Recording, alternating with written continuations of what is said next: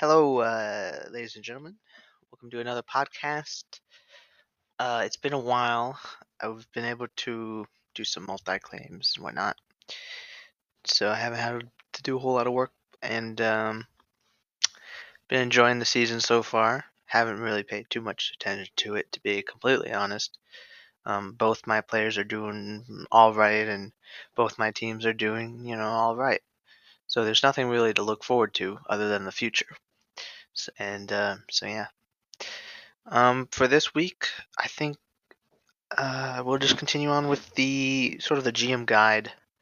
Although it's been such a long time that I don't fully remember exactly everything I said. I give the gist. I believe last time we talked about philosophy and like general makeup of a team, as well as maybe like dabbled with like kind of like the players that you should like the users you should go out for, the type of players and users and whatnot. Sort of like a macro level, I guess. And then I think this time we'll go a little bit more micro, and I'll sort of explain, at least from my perspective, um, specific player builds that I look for.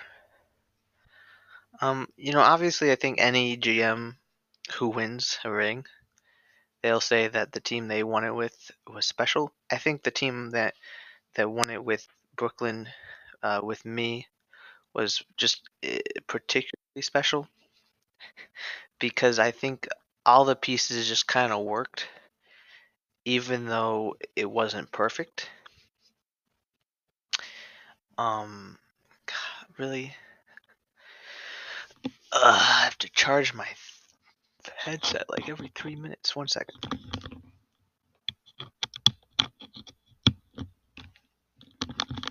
Anyway, you had kind of a weird group of individuals that you wouldn't expect would be winning rings, but work together to build something special. And that is the case for most teams that win a ring, other than maybe sometimes you're like, oh, of course that user won a ring. They're pretty good at winning rings. But I felt even if we were Brooklyn, we were like the outcast. And I guess I'll go over roughly kind of how I made that team work.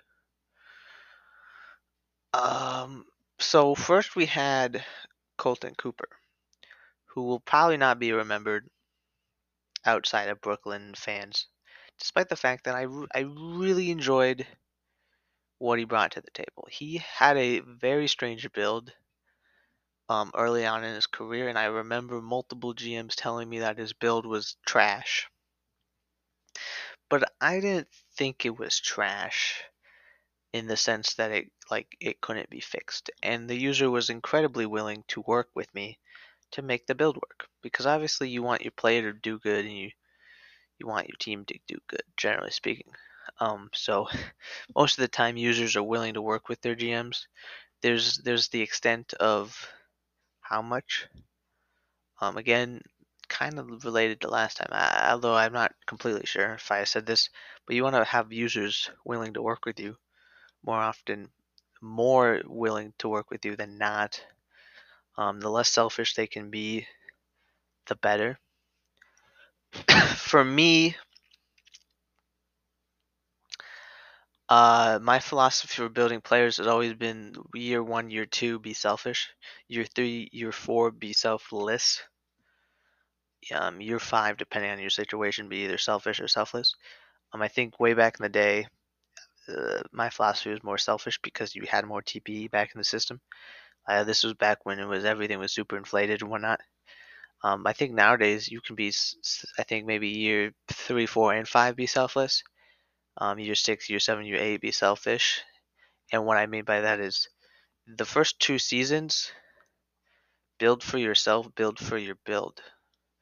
Um, and then year three, year four, you know, build with the team, solely with the team. Do not build for yourself whatsoever. And then and then year 5, depending on your situation, and then year 6, year 7, year 8, that's when you start winning some awards, build more selfishly.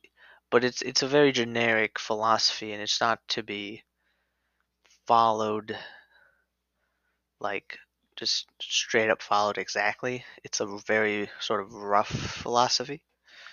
It's kind of just to give you an idea of the gist of how you should build your player.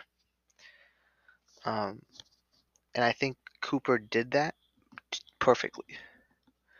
Um, I will say though, I guess for the first couple seasons, but prior to even getting him, he built very selfishly in the sense that he was building solely for his build of being just an absurd passer. He went 99 handling and like 97 passing, or flip flopped. Numbers that I probably would never recommend anyone go unless it's their specific build, right? So I saw, oh wow, this guy can pass really good, better than other passers, even though the TP investment isn't very efficient. And he had good stealing numbers already, I believe. And so I'm like, this is the perfect guard. So the first number one thing, the perfect guard, in my opinion, if we're following kind of this big man meta score, dude, you want to have a point guard that can pass it, obviously, but also play good point D, which is steal a ball, intercept the pass before they can even initiate a play. Generally speaking, the point guard starts with the ball in the sim engine.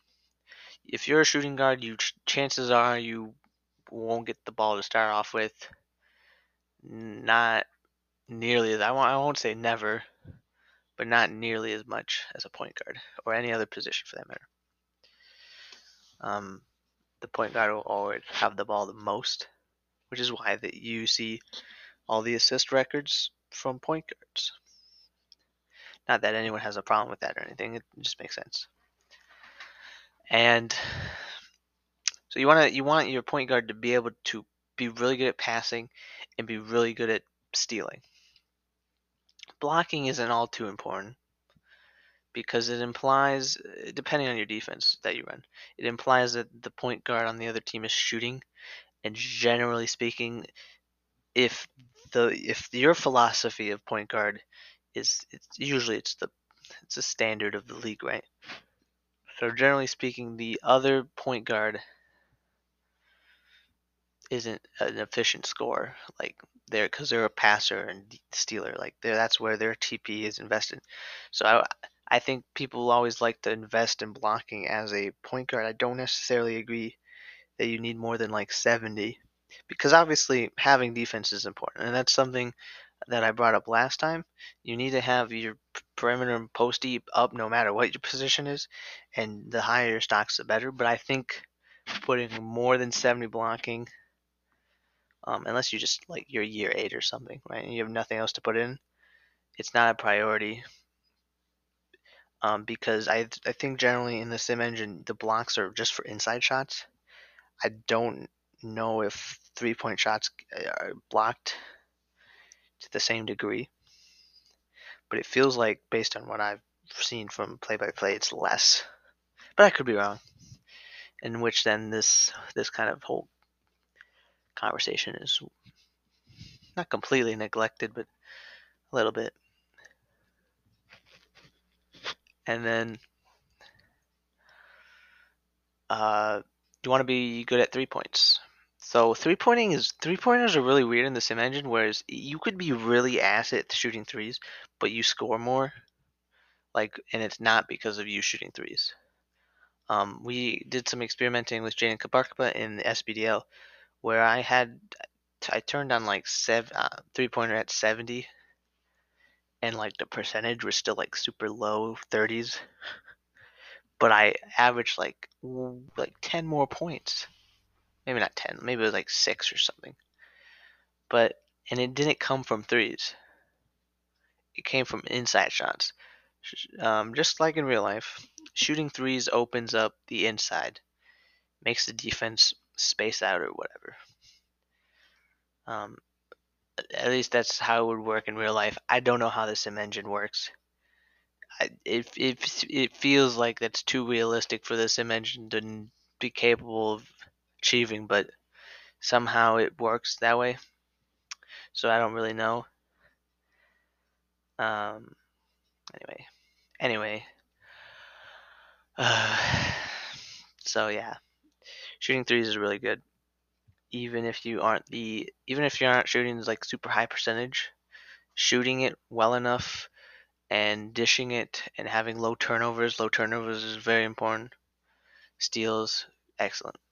Shooting guard is kind of like, in my opinion, the most irrelevant position. I'm. I think you can go without a shooting guard. And I think it really changes throughout the seasons. Like sometimes it feels like small forwards are the useless position, and then sometimes it's the shooting guards.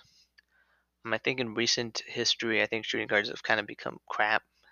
You don't need the. To me, a shooting guard is a worse point guard. Because you don't like. It's not bad to have a good shooting guard, and I think our shooting guard, I forgot his name to be honest. I want to say it's Sav Willie, but I know it's. I don't think it is. I think that was. It was Infla's player. I forget the name, but he was an active 500 TP ish player who scored. Um, and but he didn't completely score, and he had just good enough defense to be all right. Um, I think it's hard to gauge,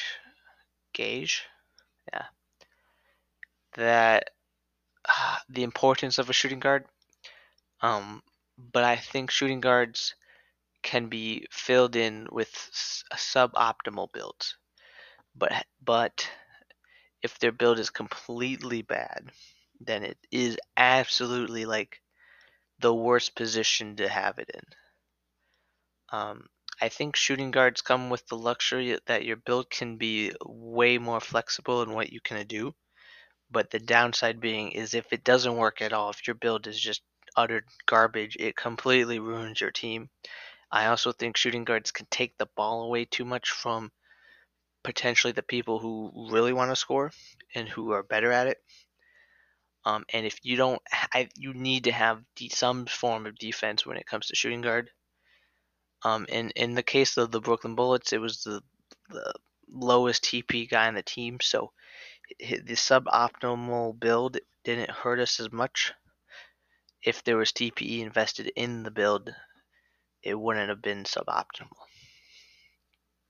But guys like Shabazz and Blade Thorn have obviously excelled at a shooting guard position, but I don't believe they're, at least for Blade, his ring didn't come with him at the shooting guard position.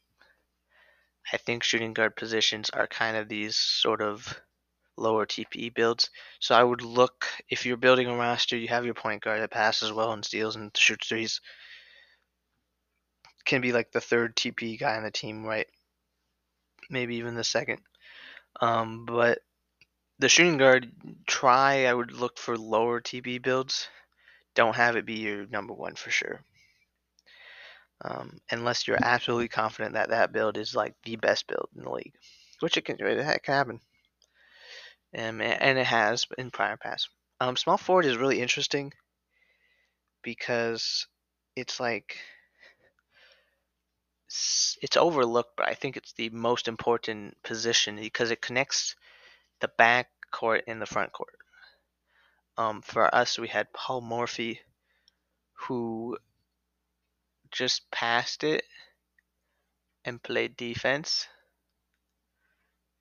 and that's it, and shot threes. So it's kind of like a point guard in that regard, where because you have to consider the point guards passing it if the let's say the center is the only person in the team, like you funnel that to the center, but you have to funnel it.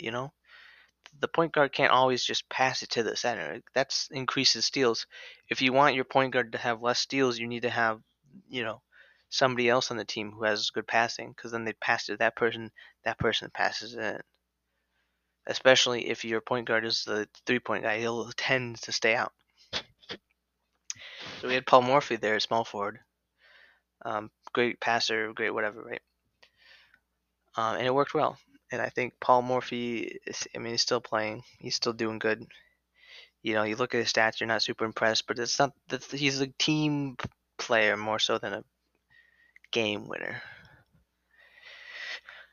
Power forward, we had Livin. He's your prototypical big man. I shouldn't have to really explain what they need to be good at. They need to be good at scoring, and they need to have stocks. I mean, they just need to be your higher TP guy for sure. Having a big man that just scores and no stocks is bad.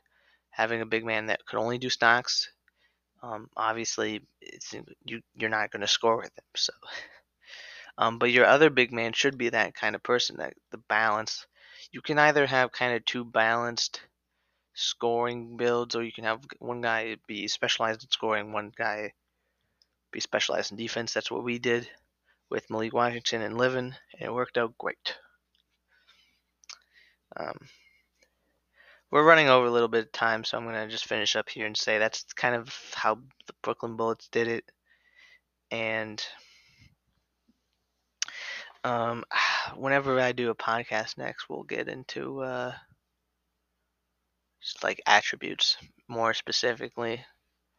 Although I don't know, we haven't. I don't think we have done trades. We talked about trades. We'll get into something. We'll finish it up. It shouldn't. I don't think I can do more than one more episode of GM Guides, just because it's both a complex job and a very easy job. And if I explain the big picture, hopefully that's enough. Anyway, see you guys whenever.